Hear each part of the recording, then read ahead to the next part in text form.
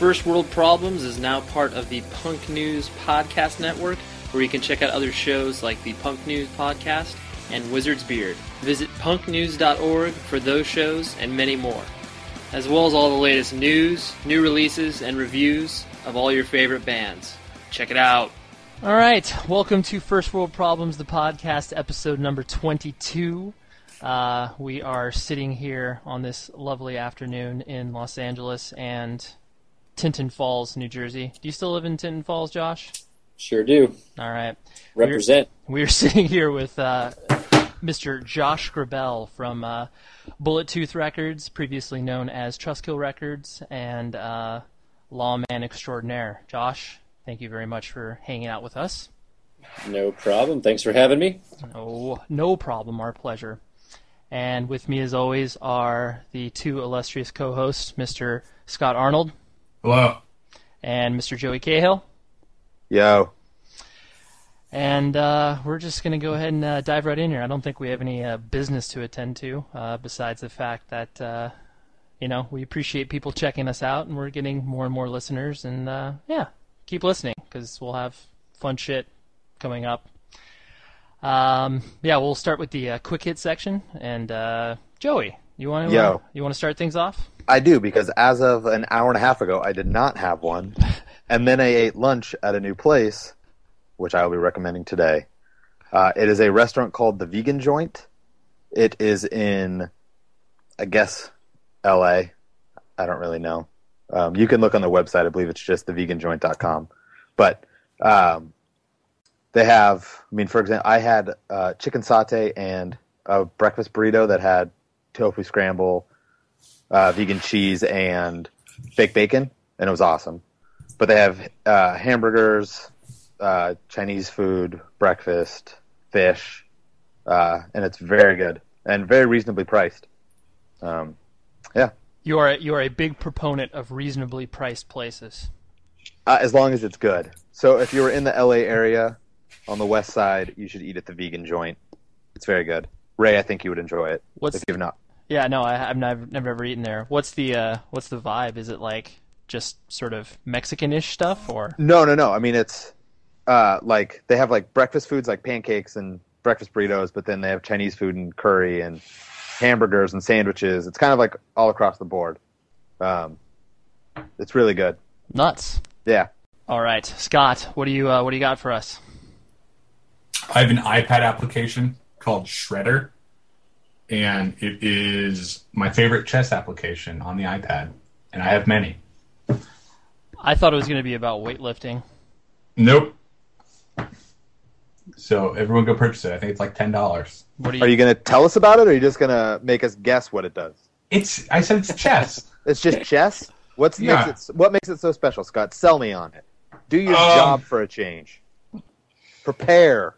Okay, I'm gonna mention a few points, Joey. It's aesthetically pleasing. A lot of the chessboards have like weird animations and kind of over the top graphics, and this one's plain and simple.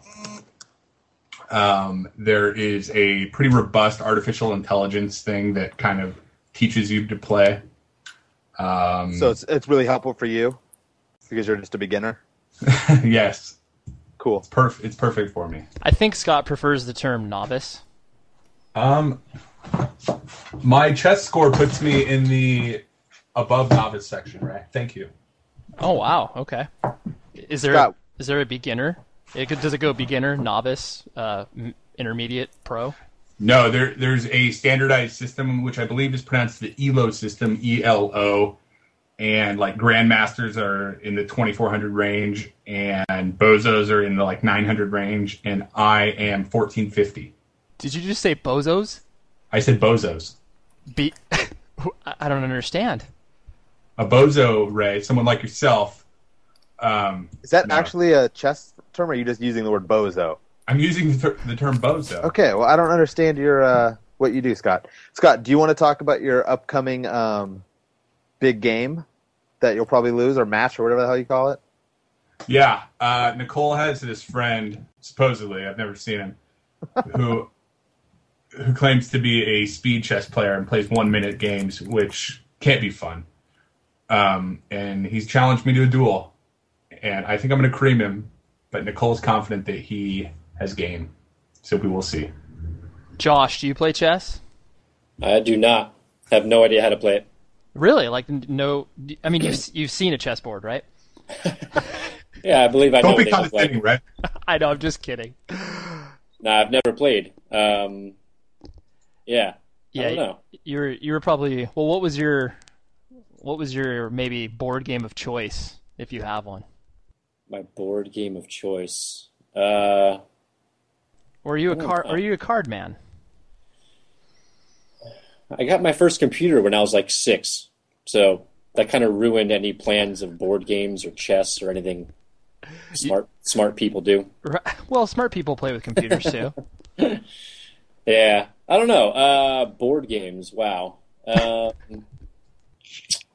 don't know, man. Oh, it's okay if you went down the computer route. I mean, Scott himself is a computer man as well, but he got introduced a little late. I mean, when did you get your first computer, Scott? My dad always had like top of the line computers, so as long as I can remember, we've had a computer in the house. Like I remember we were like the first family on the block to get cable internet when it was probably like $300 or $400 a month. But yeah, I've always had a computer. I've always had my own computer, which is kind of weird. That is kind of weird. Did you build your own computer, Josh, or did you just get one when you were 6? No, I got my I got the Apple IIe like the week it came out. Oh, really? Was like writing my own software, and yeah, I was a nerd back then. But I don't know if much has changed, right? no, definitely not. Okay, there we go.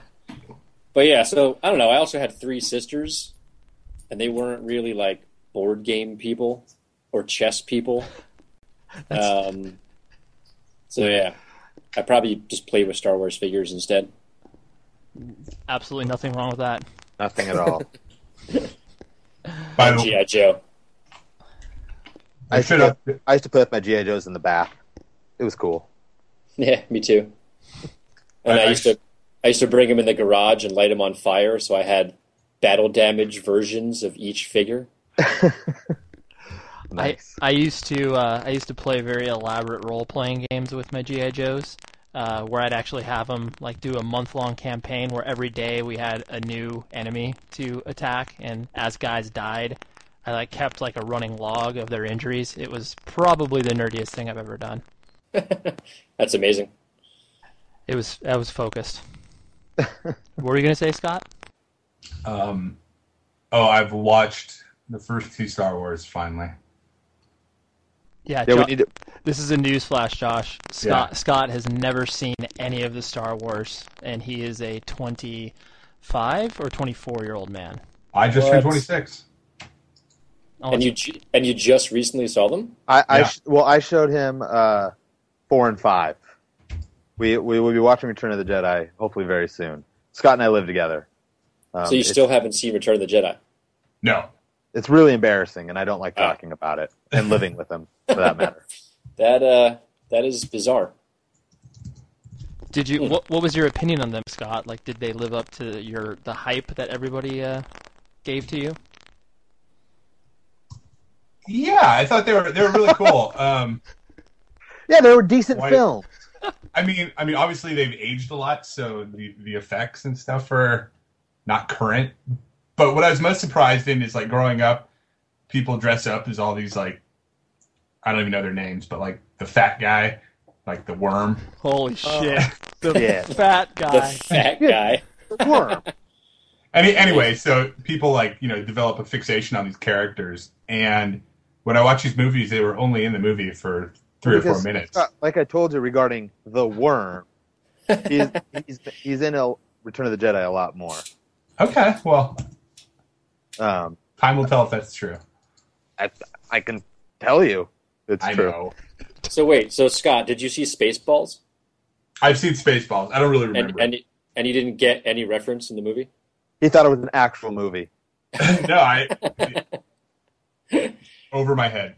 That's At it. the time. I'd never even thought of that. Where it's So like, like Pizza the Hut made no sense. Nope. Well, Scott, I look forward to our personal rematch because I feel like you beat me purely on luck last time we played chess. Call it what you will, Ray. Oh, I will. I mean, you lose to Jen all the time.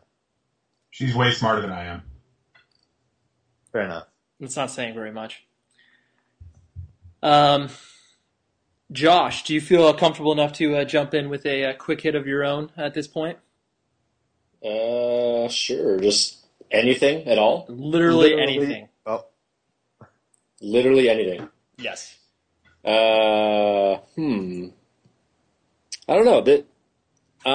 I'm a little bit behind the eight ball on this one, but I just saw Rise of the Planet of the Apes on my flight back from Israel this week, and I was blown away. I mean, I heard it was great, and I don't know, it blew me away. I was like, I'm so psyched now for the next one, and I've never liked any of those movies before. I loved it. I absolutely loved it.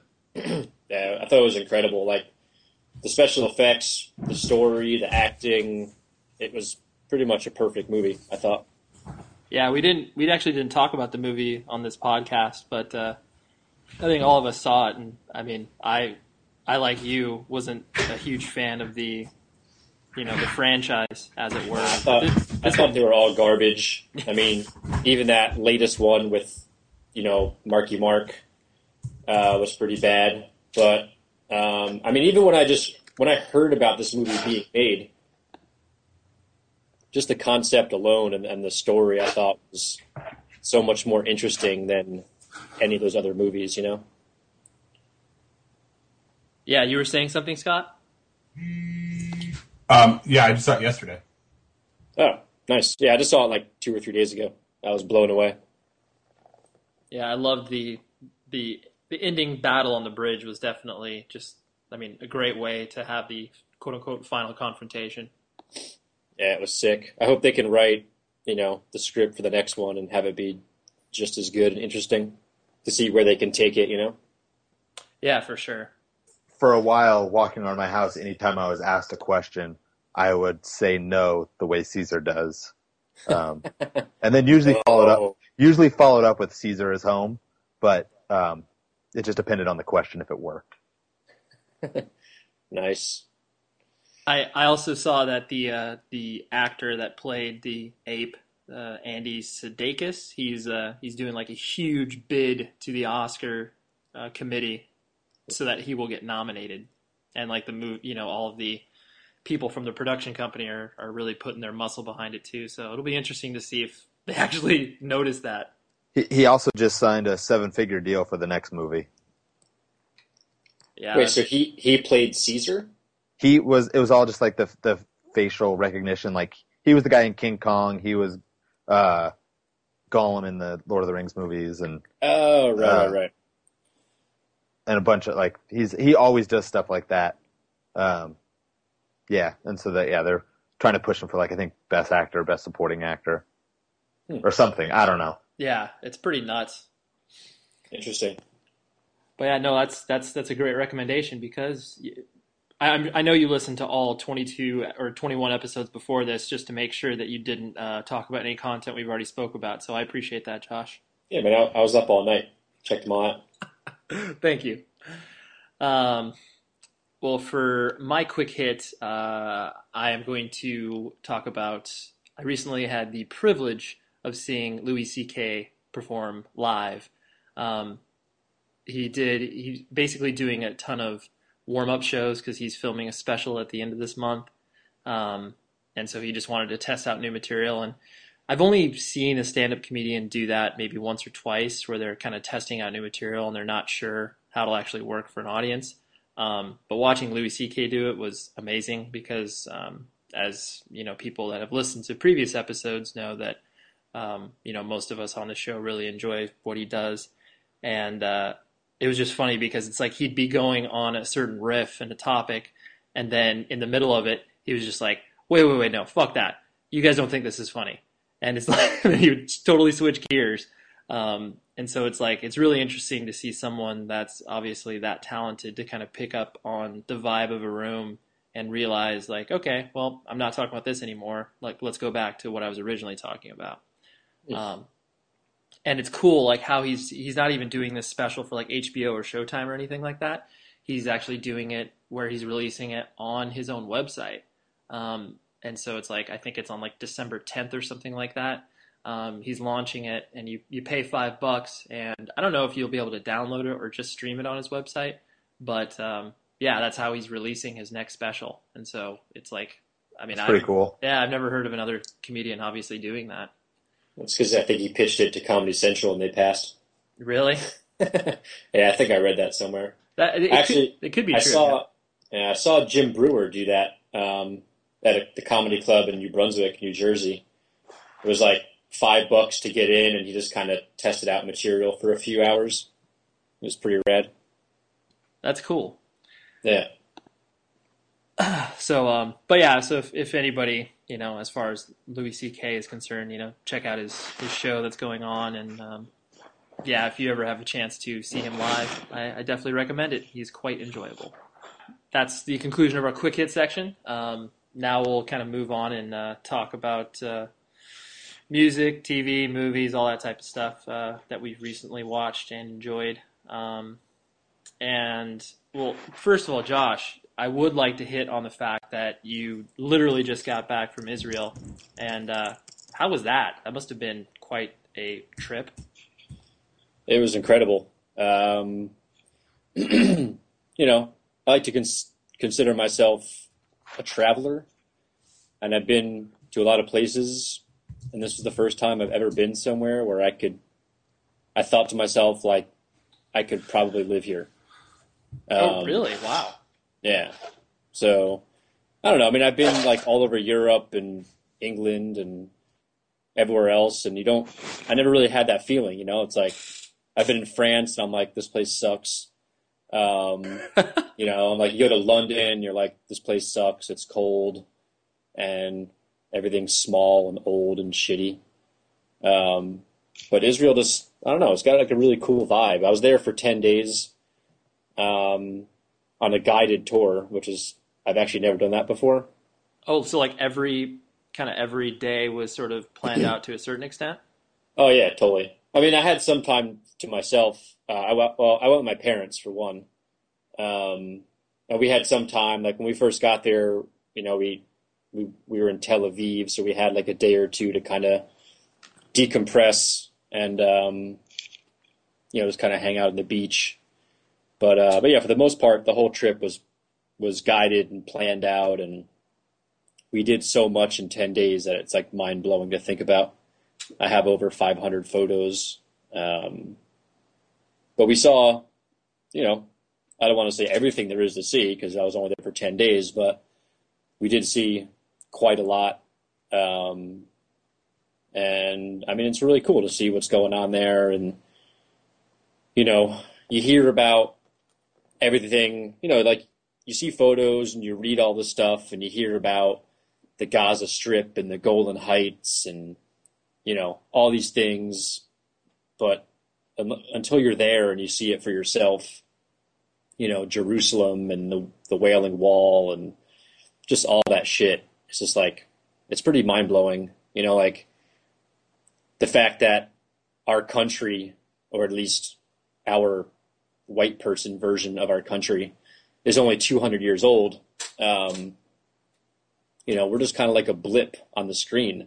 I was walking in markets in old Jerusalem where, nothing has changed in 4,000 years. I was walking on the same stones that Roman soldiers were walking on 4,000 to 5,000 years ago. So it's kind of crazy to think about. Yeah, that's nuts to have that perspective. Yeah. And I still don't consider myself a religious Jew at all because I'm not. I don't believe in God. I don't, care about Jesus. But it was cool to be there and just have all that culture and the history. So yeah, it was pretty awesome. Nice. That's cool because I know none of us have ever traveled to Israel, so That's cool. Yeah, it was awesome. I mean, definitely recommend it to anybody. I never really got that feeling like, holy shit, I'm in the Middle East. I could be killed any minute. I mean, I felt really safe the whole time. Everywhere you go, you see soldiers with machine guns everywhere. So you kind of feel, there's that feeling of safety pretty much everywhere until we crossed over into the Palestinian Authority to go to Bethlehem. And our guide, who was Israeli, couldn't enter the Palestinian Authority because he's Israeli, which is weird, but that's how it works. So we could all go in because we were all American, but he couldn't. So he set us up with a different guide on the other side of the wall, who he had actually never even met. So that was kind of sketchy. And he's gonna hand you off to the kidnapper. That's pretty much exactly what I was thinking. I'm like, all right, we're gonna get kidnapped and killed and raped and murdered, and that was the first time we crossed over into quote unquote Palestine. That was the first time I had that feeling like, holy shit, I'm in the Middle East, and there was that sense of danger, and I didn't really know what was going to happen, but it was cool. Nice. Josh, how long were you there for? 10 days. Were you there during the prisoner exchange? That happened, I think, like just a couple days before I got there. Ooh. Could you tell if that was was there talk about it on the streets type of thing? Was it a big deal? It wasn't as big of a deal as Israel testing a long-range missile. Yeah. While I was there. And actually, I have a friend that lives there, my friend Mecca, who actually lived with me for close to a year in New Jersey. He did that rite of passage thing where you can, move to Israel and join the military and work for 6 months and they'll pay all your expenses. And then he actually just ended up staying there after his service was over, and he lives there now. And he was saying he was actually on the military base, and the missile went over their head, and they don't tell them about this kind of stuff, so they're like seeing this missile, and they're like, "Holy shit, what is going on?" But then they found out it was actually an Israeli missile and not Iranian missile. Not a hostile. Yeah, exactly. But that was big news because I was over there, and like 2 or 3 days into my trip, Israel tests a long-range missile, and there's talk of them, attacking Iran while we were there, but nothing ever happened, so we'll see. But, I mean, even with all that, I didn't really feel any sense of danger. Well, that's cool. I remember I traveled to like Northern Ireland as far as like the security guards with guns, and where you're like, it's not just like guys with pistols. It's like, oh, these are M16 and AK-47s. Like that definitely is a little unnerving to a certain extent. But you do feel like, okay, if shit goes down, like these dudes are obviously going to be there. Yeah, exactly. Cool. Well, thanks for the historical perspective. I think that's the first time we've spoke to a person who's been to Israel. So good job, Josh. No problem. Cool. Another thing that was cool was that our tour guide, who actually was a tax attorney and decided that being a lawyer, and especially a tax lawyer, was boring as shit. So he decided to be a tour guide. He is actually like a commander in the Israeli army, and is on reserve. So it was kind of cool just to talk to him and get his insight on, because again, you read all this stuff in the press about, the two-state solution and all the problems over there, and like when you're on the outside of it, you're just thinking, well, it should be easy to fix. Why can't they just fix it? And when you're there and you start talking to people, and then you start realizing like how chaotic it is over there and what a mess it is, and there are some intricacies to this. There's a lot, yeah, and it's like unless you're there and you really know what you're talking about, it's hard to even have an opinion on it.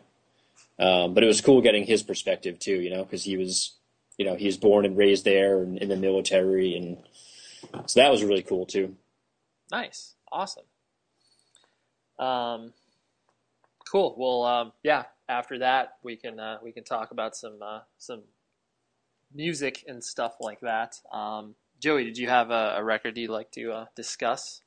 Yes, I have two I would like to talk about. Cool. Nice and quick. The first is just like the record, is the new Trash Talk 7-inch called Awake. It's out on True Panther, which is, I guess, owned by Matador or somehow connected to Matador. I'm not sure of the connection, but it's awesome. It's fast and pissed. It's honestly probably the first stuff from Trash Talk I've really liked since Plagues. There was stuff on the first or the two LPs that I liked, but record as a whole, I didn't love them, and I think this record's great. I think it just shows like everything that Trash Talk can do. I would have to agree. I think it's, to me, the best way to describe it. It's the most listenable Trash Talk record I've ever heard, where it's like you can actually listen to the entire 7-inch and be like, there are parts of it that are pretty memorable and aren't just like your typical sing along. So it's like, Yeah.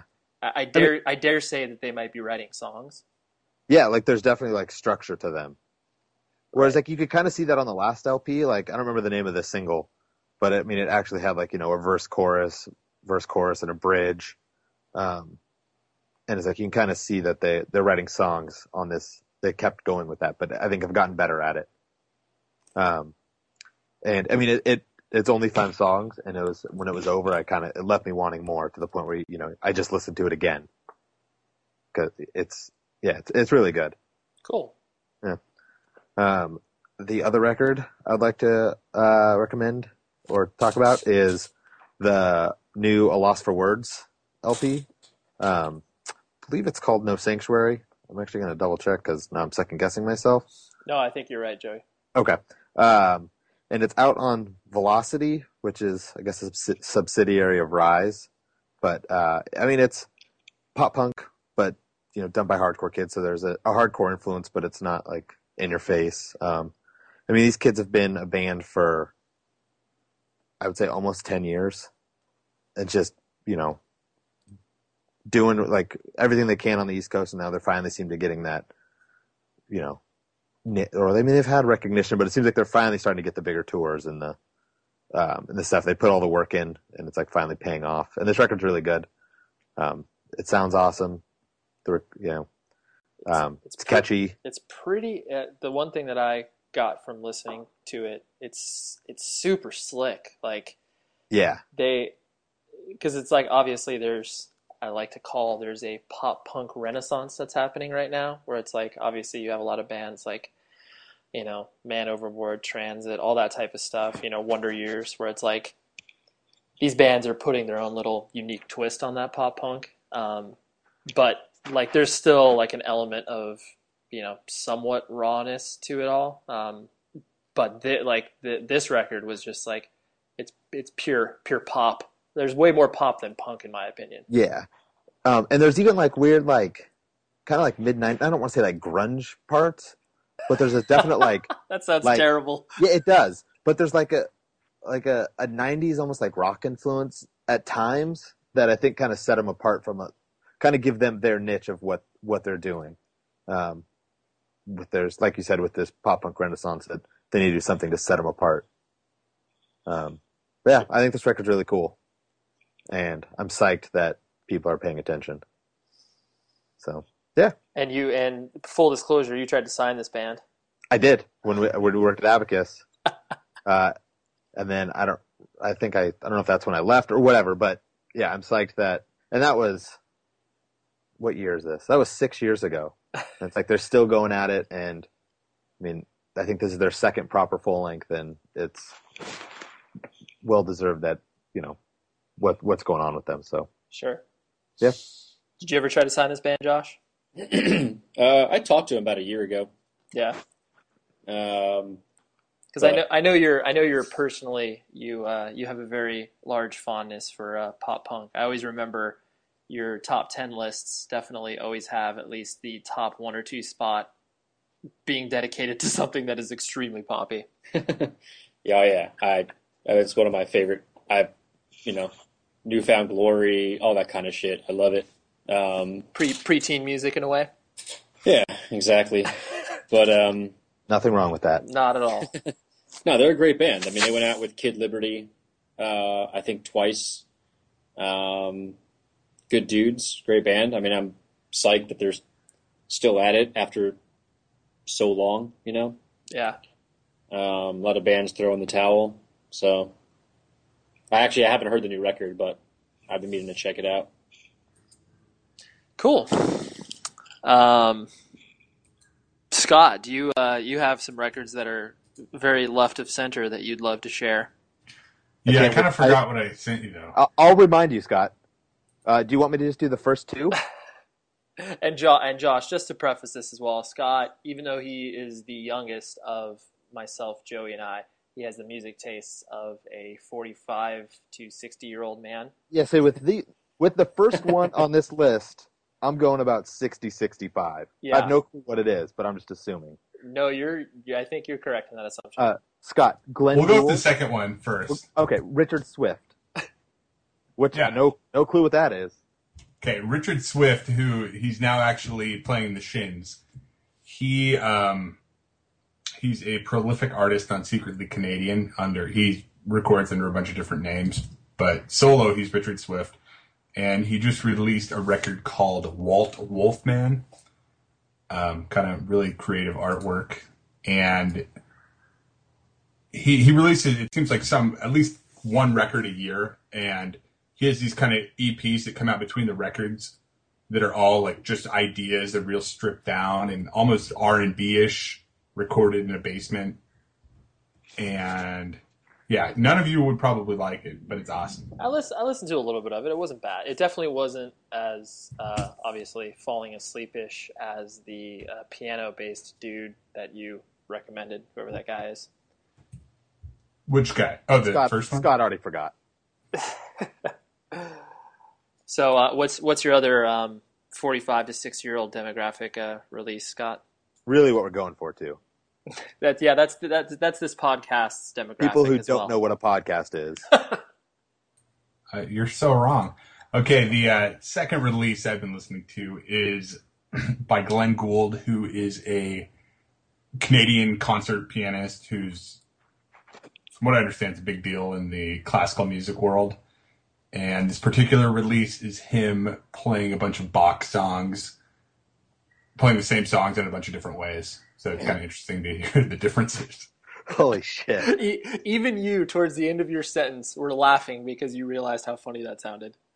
It's not funny. No, I'm saying it's funny in the sense. I think it's funny. It's funny in this context, I Scott. think that was Joey laughing. No, you laughed as well, Scott. I laughed because you laughed. I could hear you laughing. You laughed first. Play back the tape, Ray. Well, yeah. I have breaking news. Oh, okay.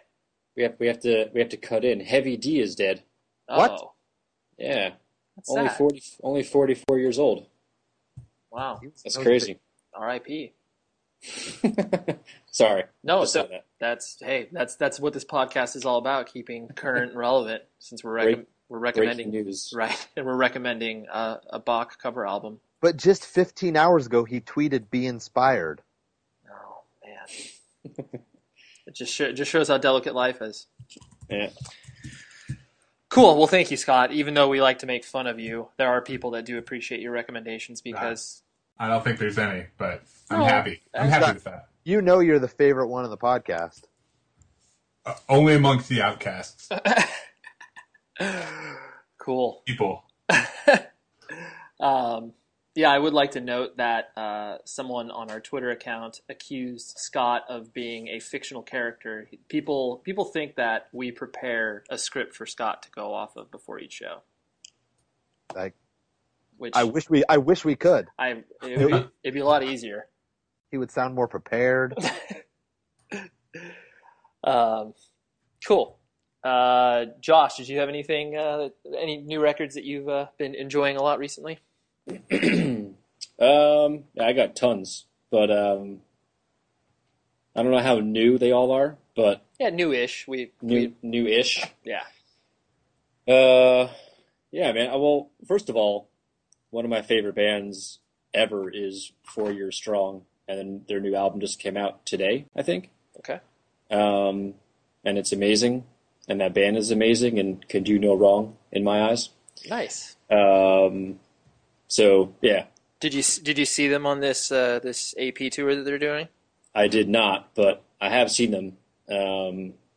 I didn't get to check out that tour, but that band is awesome. I've been spinning the hell out of the new Comeback Kid record, the new-ish Comeback Kid record. Was it the which one is that? The what's it called? Damn it! not broadcasting, was it? No, the one after that.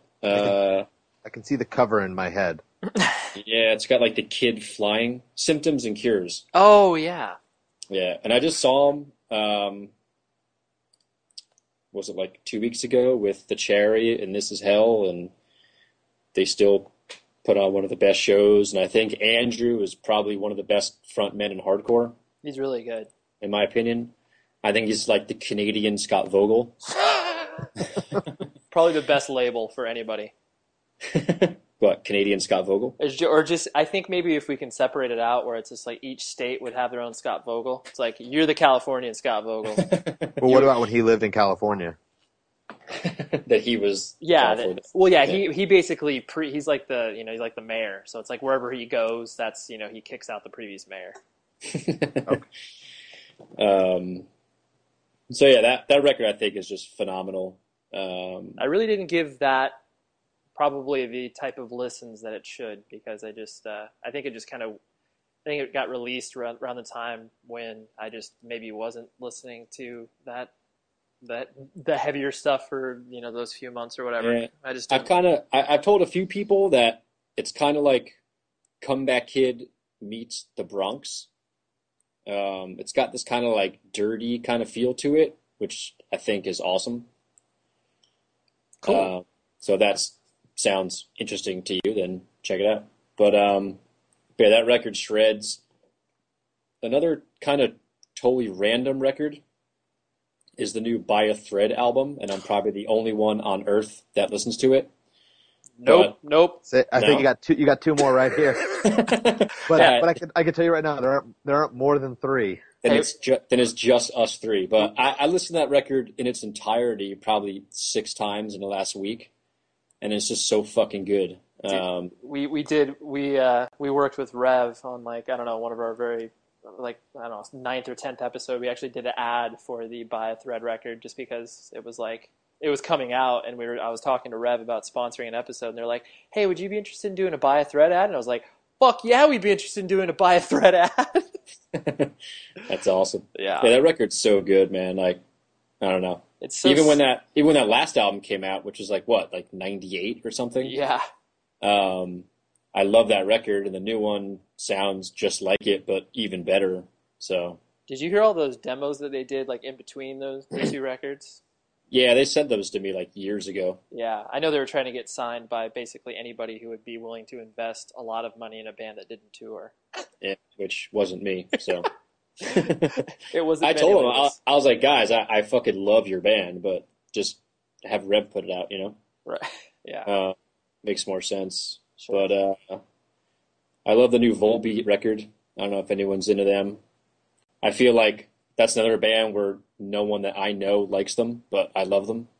Yeah, they're definitely. I know when I was at Century Media, they were trying to sign them or trying to license the record from, because that was right before they started to bubble up here in the States, before they played with Metallica and all the other bands that wanted to take them out. But they're definitely, a really solid band. I know Joey hates anything that kind of resembles Social Distortion in a way. Ugh. And so I already told Joey, I was like, don't check it out. You won't like it. It's funny because I have not. I love the band, and when people are like, oh, what do they sound like? And I'll tell them all the bands that I think they sound like, and everyone's like, oh, well, I like those bands, but then they don't like Volbeat, which doesn't make any sense to me. But Because to me, they sound like, they definitely have that Social D feel. I think mixed with like Life of Agony and Meshuggah, Yeah. and even like newer Misfits, like Michael Graves era Misfits. And I like all that shit. So I don't know. Great band. Another great new band I've been checking out is a Swedish band called Dead by April. Oh, yeah. I don't know if anyone's familiar with them, but they kind of sound like if Soilwork wrote poppier choruses, and a little more electronic too. Yeah, they definitely have a sort of 30 Seconds to Mars vibe. I got like not in a bad way, but just their their hooks are very much like that. Yeah. So it's like heavy and Swedish and metal, but definitely poppy kind of bigger hooks and stuff. Sure. But they have a new album that is just fucking awesome. I'm gonna interrupt you, Josh, because Okay. you, before I talk about the records that I've got into, what I always found, and this is kind of a random question, but you, obviously you've been involved in independent music for a very long time. From obviously when you got your start putting out records in the basement of your parents' place in Trustkill and all that type of stuff. But you're older and you are still searching out new bands. That doesn't happen for a lot of people, especially people such as yourself that have been so involved with music for, as long as you have. Why? Why do you still care? Because there's no better way of putting it, but why? Yeah, I mean, I don't know. I still love discovering bands and signing bands and I don't know. I guess just discovering the next thing, and new bands excite me just like they excited me when I was 15. Yeah. Because you have, like I alluded to in your introduction, like you have a law degree, correct? Yes. And so clearly you could obviously move on from doing the music industry stuff that you have been and obviously try to find a, career within that field. Like what specifically was your emphasis when you got your degree? I had a focus in intellectual property and corporate law. Oh, okay. So, yeah, I mean, I could always fall back and be a lawyer. I guess that would be, flipping burgers or something. It's a nice fallback. But music is my life, and my life is music, and that's what I like to do. So I do that, and I've also been getting back into doing a lot of design work lately. Oh. So been doing that a lot. There was a long period there where I hadn't done design work for other people, other than my own stuff. But I kind of fell back into that sometime last year. And so I've been doing a lot of that lately. Probably nothing that you guys would know about, because I try not to do anything for like hardcore bands because they don't pay. No. And I know what I want to pay kids to do design stuff, so I'm not working for that. But yeah, I mean, I just did I just launched Def Leppard's new website, which was cool. That's amazing. I did Jessica Simpson's new album. I'm working on some stuff for like 50 Cent and Mariah Carey and just tons of random ass So just like stuff. some up and comers, like Yeah, cool. That's I look forward to hearing their work. Yeah, that's cool. Yeah, I had no idea that you had a passion for design as well. That's cool. Well, yeah, I mean, I designed, probably the first 50 albums on Trustkill myself. Right. And actually, see, I thought that was out of necessity rather than passion. Well, it was a little of both, of Okay. course. Okay. But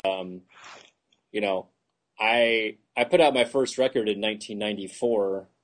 I designed every single thing, album, ads, merch, everything, my website. I did everything myself until 2006.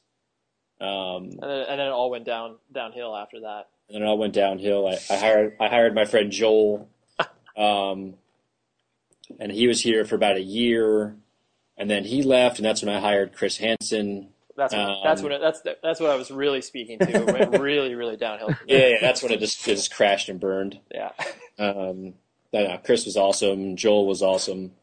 But yeah, I mean, and I've gotten to a point with Bullet Tooth and the new stuff where it's like, if I want something done, I just do it myself. I can do it faster, and I'm pretty OCD about design and all the aesthetics of my label. So sometimes it would take me longer to explain to someone how I want something to look than it would take to do it myself. Sure.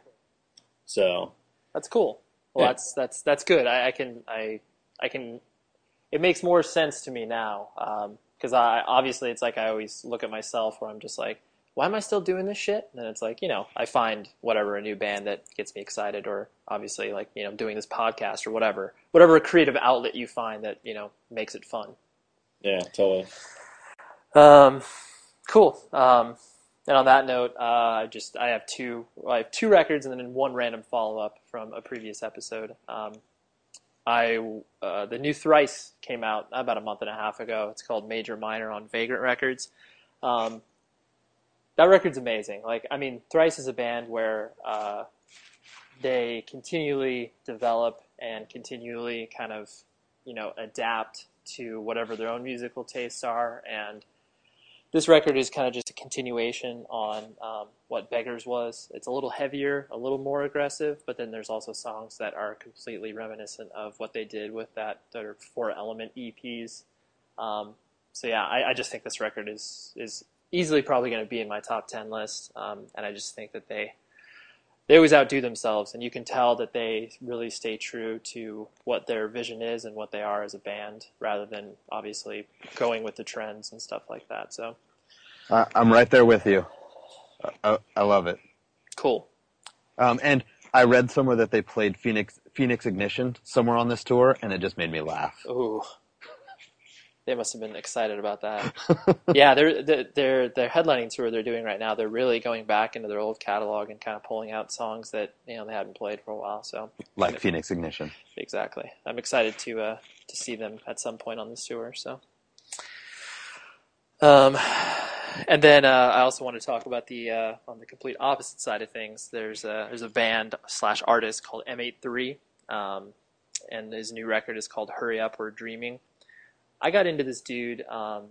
He did a few songs for. There was a movie that came out a few years ago called A Scanner Darkly. It was that animated movie with Keanu Reeves. That weird, was it Richard Linklater? It was I think it was a Philip K. Dick novel, but whatever, same person. But there was a few songs of his on the soundtrack, and I don't know, just something was really compelling about it. Just heavily electronic based, a lot of synth work and stuff, but not like synth like cheesy 80s stuff, but done in a really cool manner that has some attachment to like indie rock. So I got into that record, and I've enjoyed him ever since. I've seen him perform live a few times, and his new record came out about 2 weeks ago, and it's really good. I actually like it better than the last one, which was Saturdays Equal Youth. So yeah, anybody that's into any sort of electronic music whatsoever, and not like electronic like rave DJ music. Say I don't really like electronic music, but I really like this band group guy, whatever. Right, this artiste. Yeah, I have a few of the records. I haven't heard the new one yet. I keep meaning to listen to it, but I just haven't gotten to it. But everything I've heard, the other records that I do have, I really enjoy. Cool. So I'm excited. Scott, I know you sort of enjoy his work. Did you like this new record of his? No, I'm actually a big fan, and yeah, I really liked it. Cool. I have a really funny video that I can't exactly share because we're doing this over Skype. And it's not a video podcast, so it'd be... There's some comedian who he says he's doing a vocal tryout for the band, but he's singing all of the high-pitched synthesizer parts. It's very funny. I'll put it on the First World Problems Twitter. Oh, okay. We like that. Boom. Josh, have you are you familiar with this dude at all? Have you listened to him? I have not. No. No.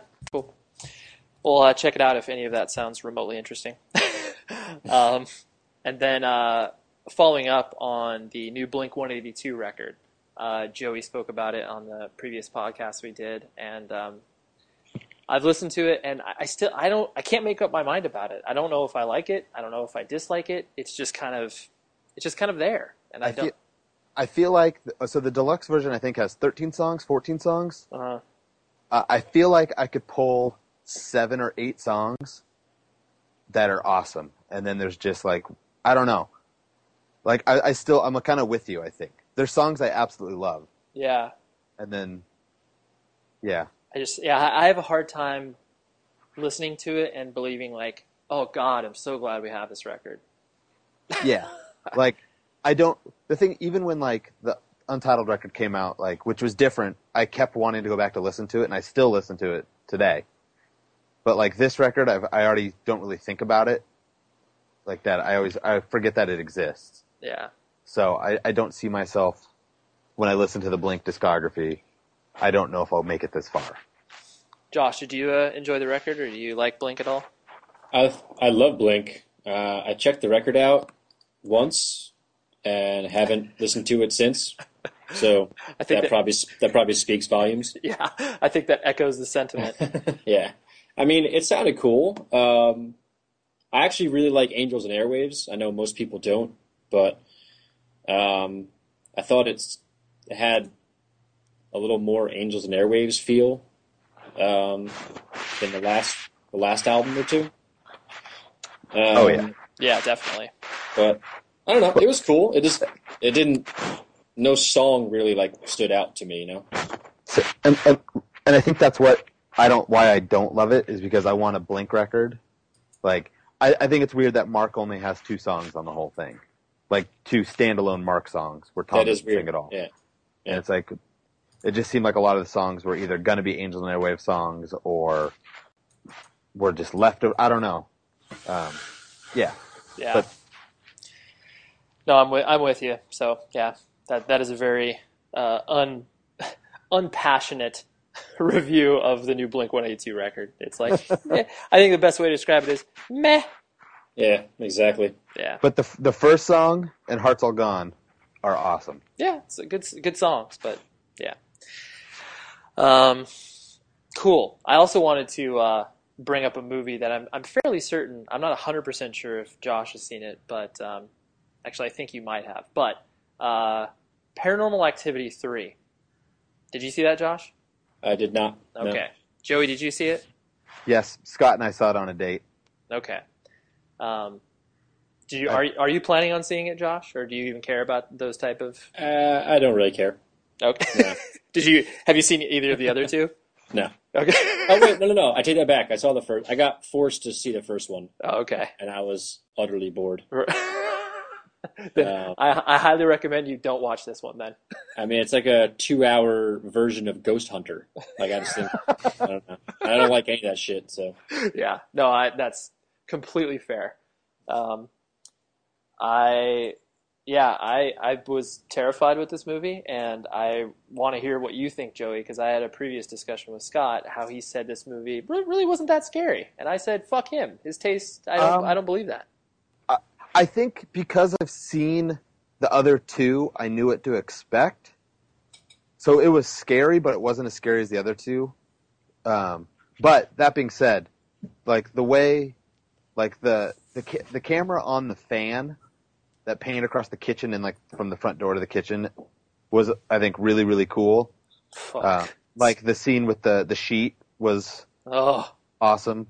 But the last 15 minutes of this movie was just was crazy. Yeah. Like from the second they get to the other house or when they go to bed that night to the end of the movie was terrifying. Absolutely terrifying. Yeah. Scott saying he didn't think it was scary. My knee says otherwise as he was grabbing onto it most of the movie. Fictional. Fictional, Scott. You didn't grab onto my leg? A few times, but way more in the second movie.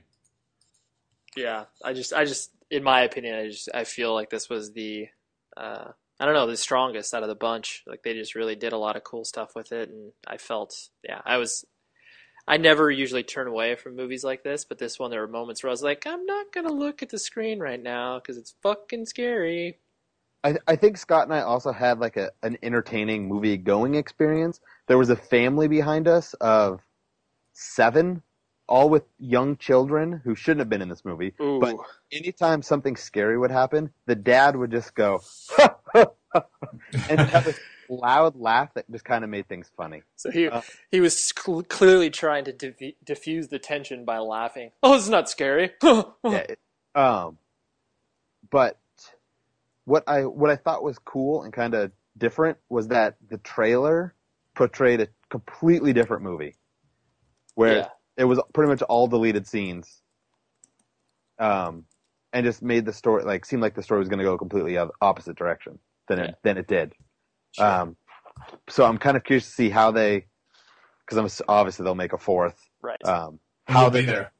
Oh, we'll be there. Yeah. How they're going to carry the story on, because from the first 2 they have the fire and all that's like how the house burned down when they were a kid. Yeah. How that gets, I don't know, because it didn't even get mentioned in this one. Nor I don't know, but yeah. Yeah, scary shit. Josh, have you seen a movie recently that you've enjoyed? Horrible Bosses was amazing. I just saw that about a week ago for the first time. That was good. So good. So funny. I love that we live in a world where Justin Bateman is in every other movie. Oh, so good. Because he's just a genius. I've already seen that movie twice. I think it's brilliant. I wished it would just have continued for 2 more hours.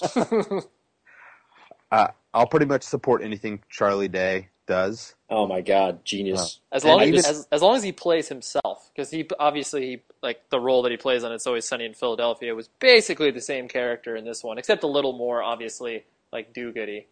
Ray, do you see the movie Going the Distance? Yes. A romantic comedy, but fucking great. I love that movie. I disagree with you. I thought it was fucking terrible. But he was good. But the rest of it was terrible. Very well because she's kind of annoying. Yes. The 3 of those dudes hanging out is awesome. Yeah. I also didn't believe that movie. Like, that movie just used the word fuck a lot just to try to be edgy, and I hate that. But see, I enjoy when romantic comedies are rated R because people say fuck, and when they don't in movies, it bothers me. Okay, fair enough. Unless it's a Kirk Cameron movie. Like, like Fireproof? Yeah. He doesn't say fuck. No, he does not. But he also thinks dinosaurs lived at the same time as people. So, I also wanted to talk about television, since obviously a lot of fall TV has kind of hit. Ray, do I not get to talk about Back to the Future? Oh yeah, sorry, I ran you over. I just wanted to talk about Back to the Future because I just watched them all again, and that is the best trilogy of all time. That is all. Nice and short. It is.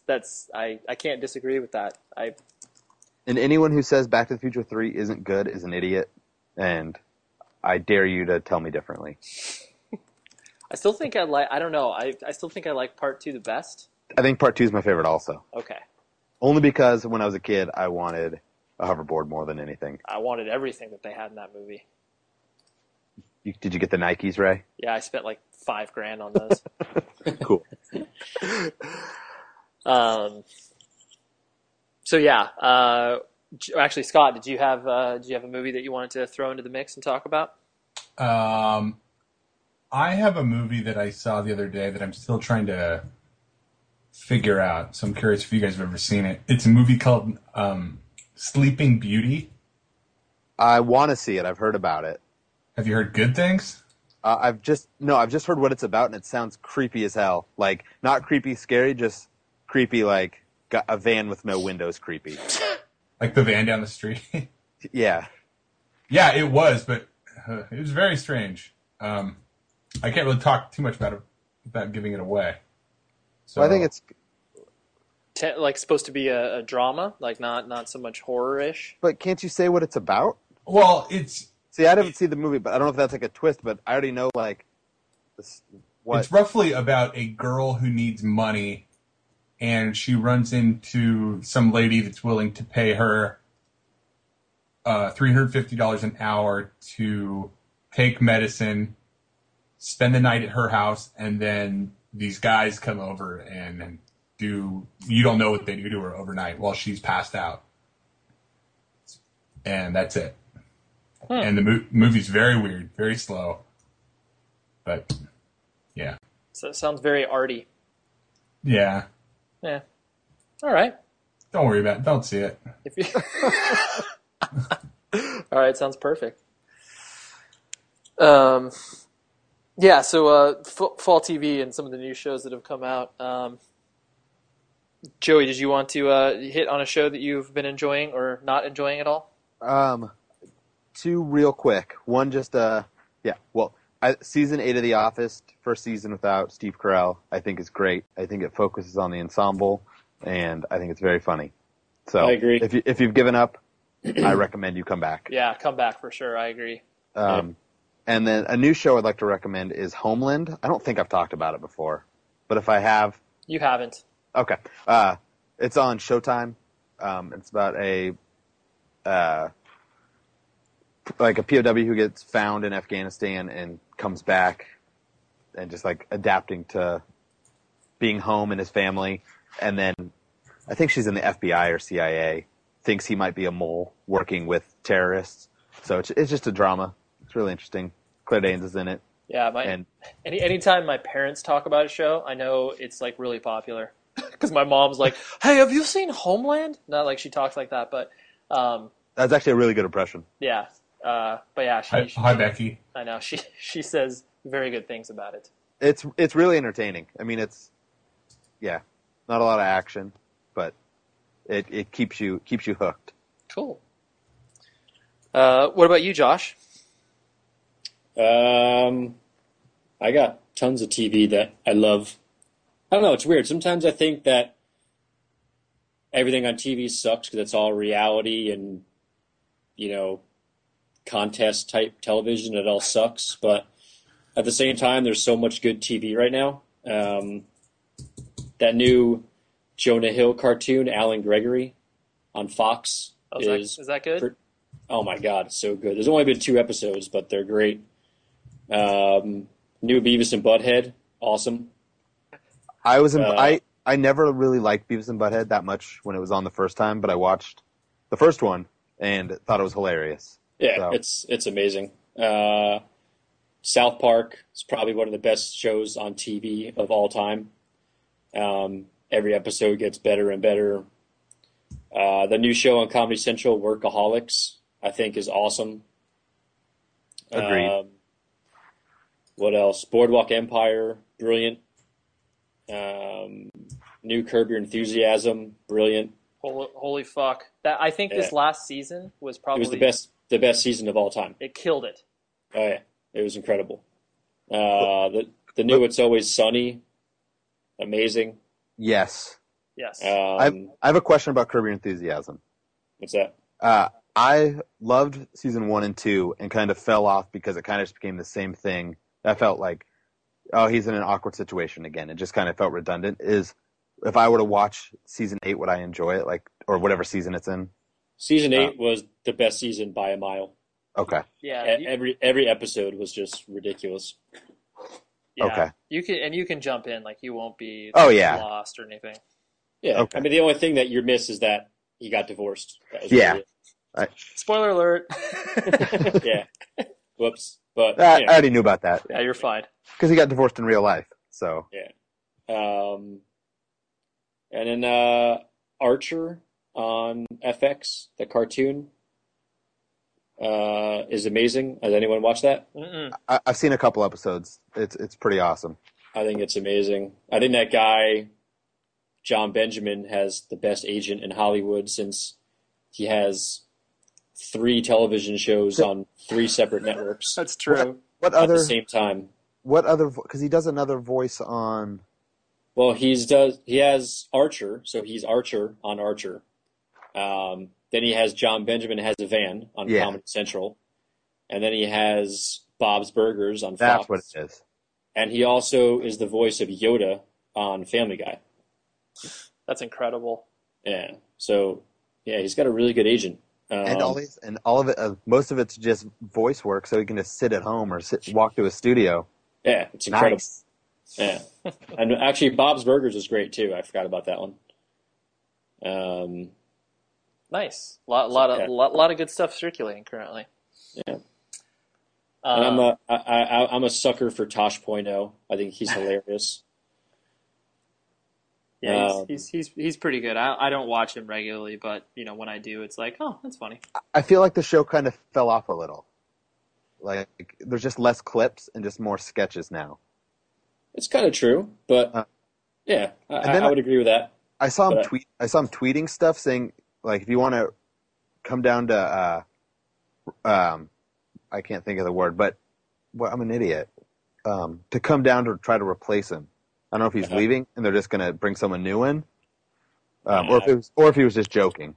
I think he's just joking. It's like one of the most popular shows on Comedy Central. What I thought was funny, actually, I just saw this week's episode last night, and he kind of made a little dig at Rob Dyrdek. Rob Dyrdek has basically the same show on MTV. Exactly the same show. And I would never watch it because it looks fucking terrible. And he's not funny, so I don't know why they would give him a show like that. Because he works with monster print all over it. Yeah, but apparently he must use the same clips or some of the same clips that Tosh Point oh uses. So they played a clip on Tosh Point oh, and then he said, "Yeah, I'm sure you'll see that clip on MTV in a year and a half." So that was kind of like a little dig at Rob Dyrdek. That he's taken his sloppy seconds. That's pretty good. But yeah, so that's pretty much all the TV I've been watching. Cool. I love Ancient Aliens too on the History Channel. I haven't watched that at all. It's incredible. You got to watch it. Nice. That shit blows my mind. Aliens are pretty mind blowing. The only show that I wanted to hit on that I don't understand why people like. The New Girl. That show's fucking terrible. Sorry if anybody likes it, but I watched like the first 2 or 3 episodes and was like, okay, like, Zooey Deschanel, like, how cute, all right, like little sort of Three's Company thing going on.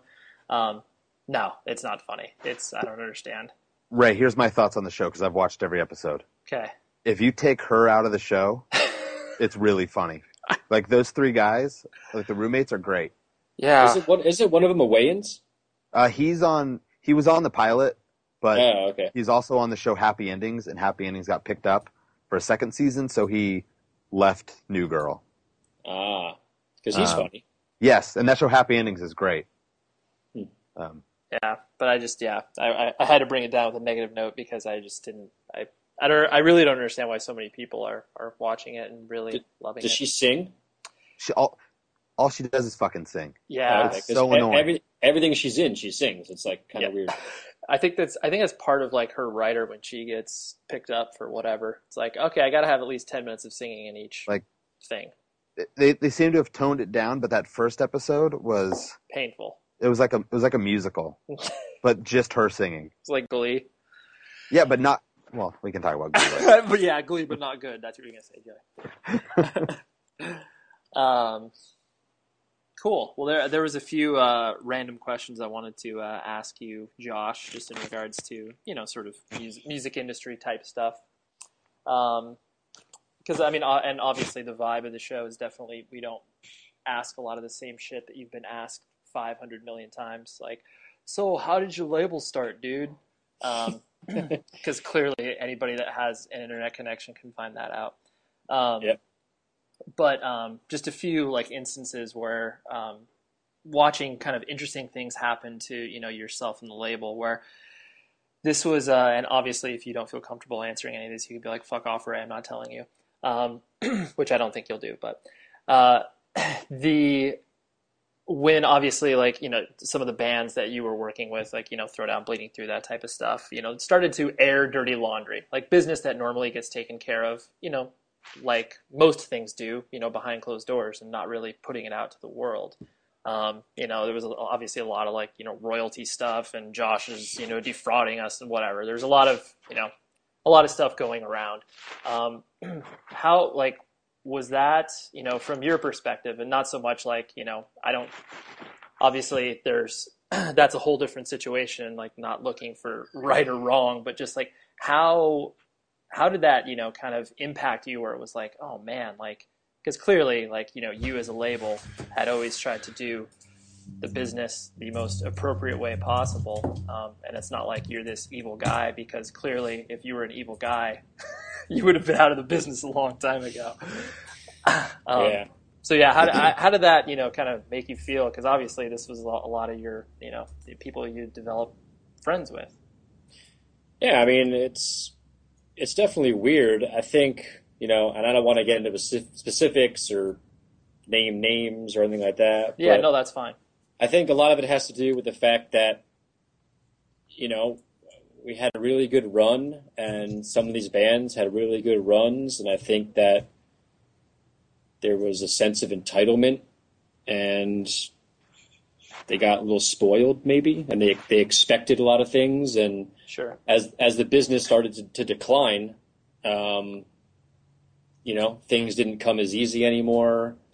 I mean, is it a coincidence that, you name Bleeding Through and Throwdown, so I will name those, I guess. Yeah, and I mean, the only reason I mentioned them is because I know that they were the ones that were the most, and honestly, it was the first time.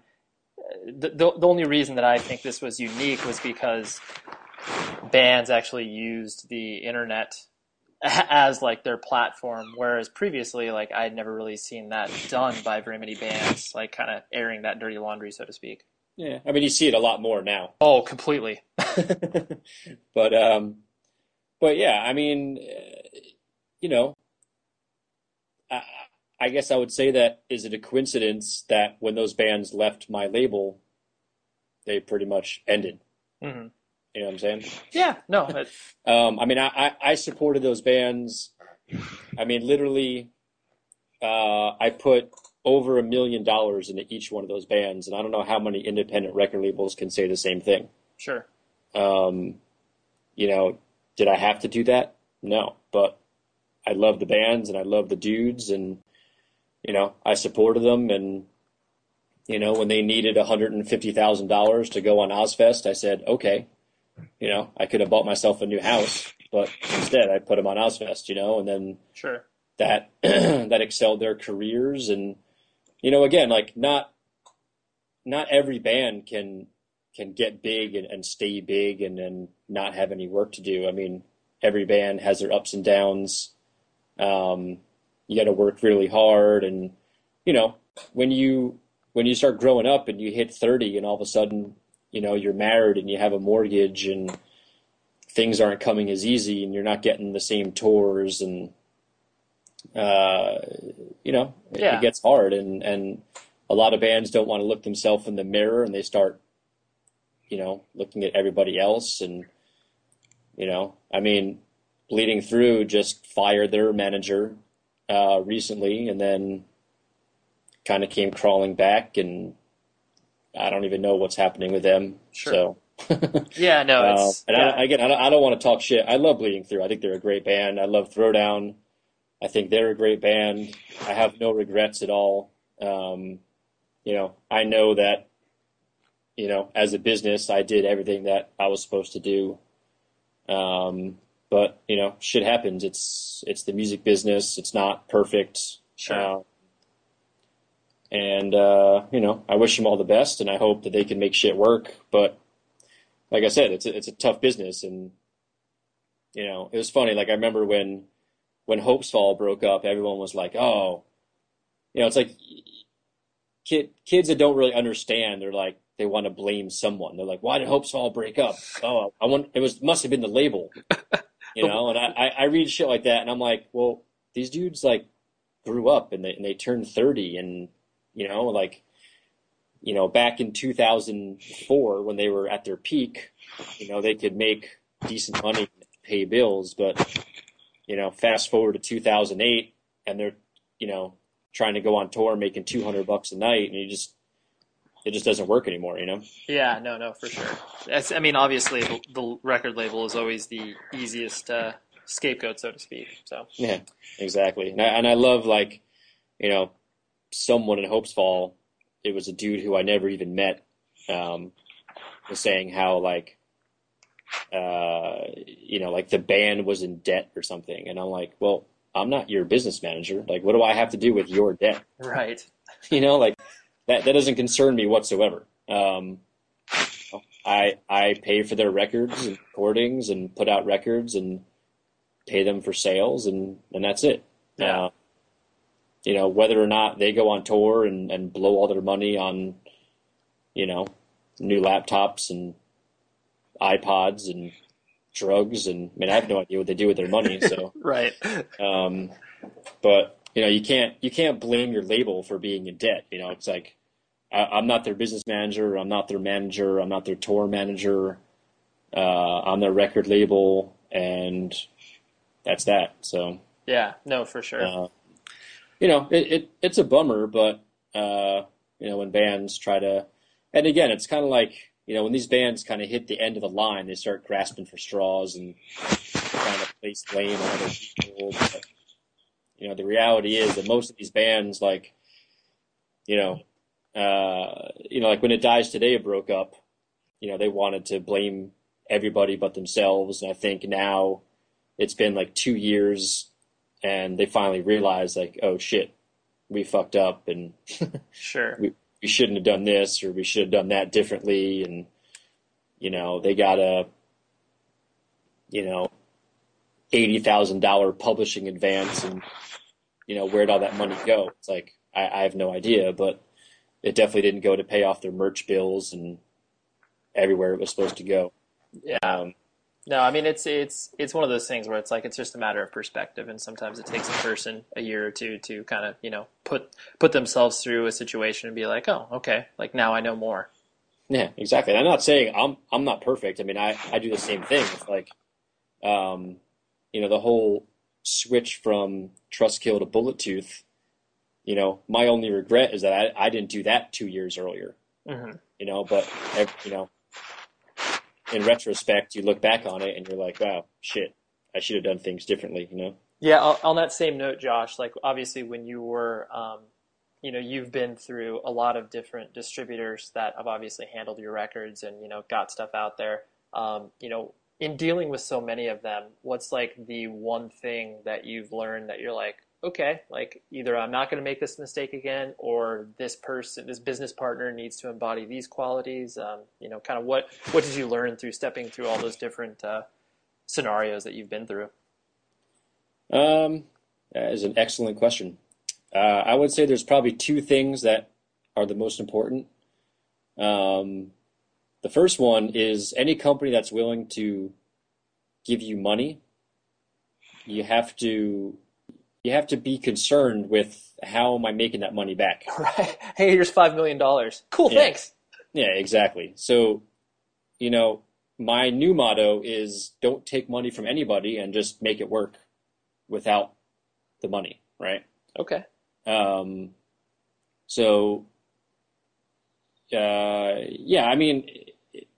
In retrospect, I had distributors that would advance us money, and I think I did all the right things with them. But I think going forward, it's better just to, I don't know. I guess it's hard to explain, but with me, I have my distributors now offering me lots of money, and I turn it down because I don't want to take their money anymore. Sure. I would rather, sell more records and license more music and right, and just make it that way as opposed to just taking advances. Sure. Yeah. So I think that's critical, and I think most importantly, it doesn't matter what company you signed with, you have to have someone, a human being at that company that's a champion for your own company, right? Right. So, in 2002, I signed with Red and Sony, and I got a fantastic deal. But 2 or 3 years into the deal, there's like a new regime, and they came in and couldn't give a shit about anything I was doing, and they didn't care about my bands or my label, and that sucks. So that's when we switched to Universal in 2007. And then the same thing happened. The president, died of brain cancer, unfortunately. New guy came in, and then there's a whole new regime, and they're looking at me like, well, who were all these bands? What is this? And, whoever did a deal like this, why would we have ever done this? And that sucks. So I kind of found myself in the same spot.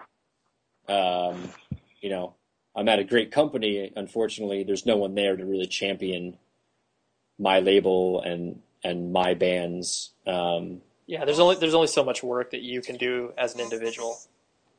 Yeah, exactly. So, and that's not even a problem that's exclusive to labels. That's a problem that is just a problem with the business in general. I mean, how many stories have you heard about a band signed to a major label, and then before their album even comes out, their A&R guy gets shit canned, and no one will return their calls. I don't know. It's a big problem. Yeah, I see it happen all the time with bands at majors, and that's why indie labels are awesome, because I'm always going to be here, right? So I can always answer a phone call. And you just look at all the other indie labels, like, Brian Slagle at Metal Blade, he's not going anywhere. Brett at Epitaph, he's not going anywhere. So that's what's cool. But, the major labels, it's just like the staff is just rotating every fucking 6 months. Yeah. You want consistency. Yeah, and that sucks. So, yeah. I don't know. If I was a band, I would never, unless you were straight top 40 radio pop, I would never in a million years sign to a major label. It makes no sense. Sure. And then sort of to wrap things up on a positive note, what's been, because obviously, since you've been doing a label for so long, I'm sure you've had those moments of just sort of out of body experience where you've kind of looked at, you've looked down at yourself and been like, holy fuck, I can't believe this is happening. What can you think of, maybe, a particular moment where you did step back and realize that, wow, the support I gave this band was amazing, and I'm seeing them play in front of, thousands of people or whatever. Is there a moment that kind of sticks out in your head that's that kind of encapsulates that? Yeah, I got hundreds of those moments, but sure. maybe a more recent one. Probably the biggest one for me was getting a gold record for the first Bullet for My Valentine album I put out. Again, not many indie labels can say that they signed a band and got a gold record on their first album. Yeah, that's pretty impressive. So that's pretty awesome. And you sold that on eBay, right? Nah, I'm kidding. I'm actually looking at it in my office right now, which is why I just thought of it. But nice. So that was pretty awesome.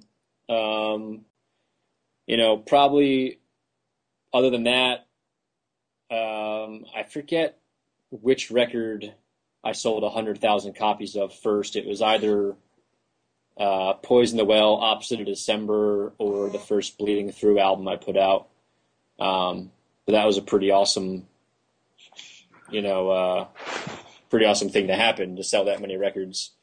And especially considering that the Poison the Well album came out in 2000 and the Bleeding Through album came out in 2003, and it was just me. I didn't have anybody working for me. Right. So I did all that on my own, which is kind of cool. Yeah. No, that's definitely something to be proud of. And I would say most recently, I have a new band called Seriana from Wisconsin. and brand new band, just put out their first album in August, and they were just out on the Rock Yourself to Sleep tour, and I just talked to the drummer about an hour ago, and he was telling me all about the last week of tour in LA and San Diego, and how they're playing for 1,500 kids a night and selling 100 CDs a night, and how they all went home and actually made money on the tour. So it's little things like that get me pretty psyched. Yeah, no, that's definitely something that kind of gives you a little pump in the arm where it's like, oh yeah, if you're excited, then I'm excited. Yeah, exactly. Cool. So sweet. Well, in order to wrap this up in a not even remotely closely timely manner, thank you, Josh, for hanging out with us and bullshitting about all of our first world problems, as it were. Cool, man. I enjoyed it. It was awesome. Sweet. Well, thank you. My bad habits are building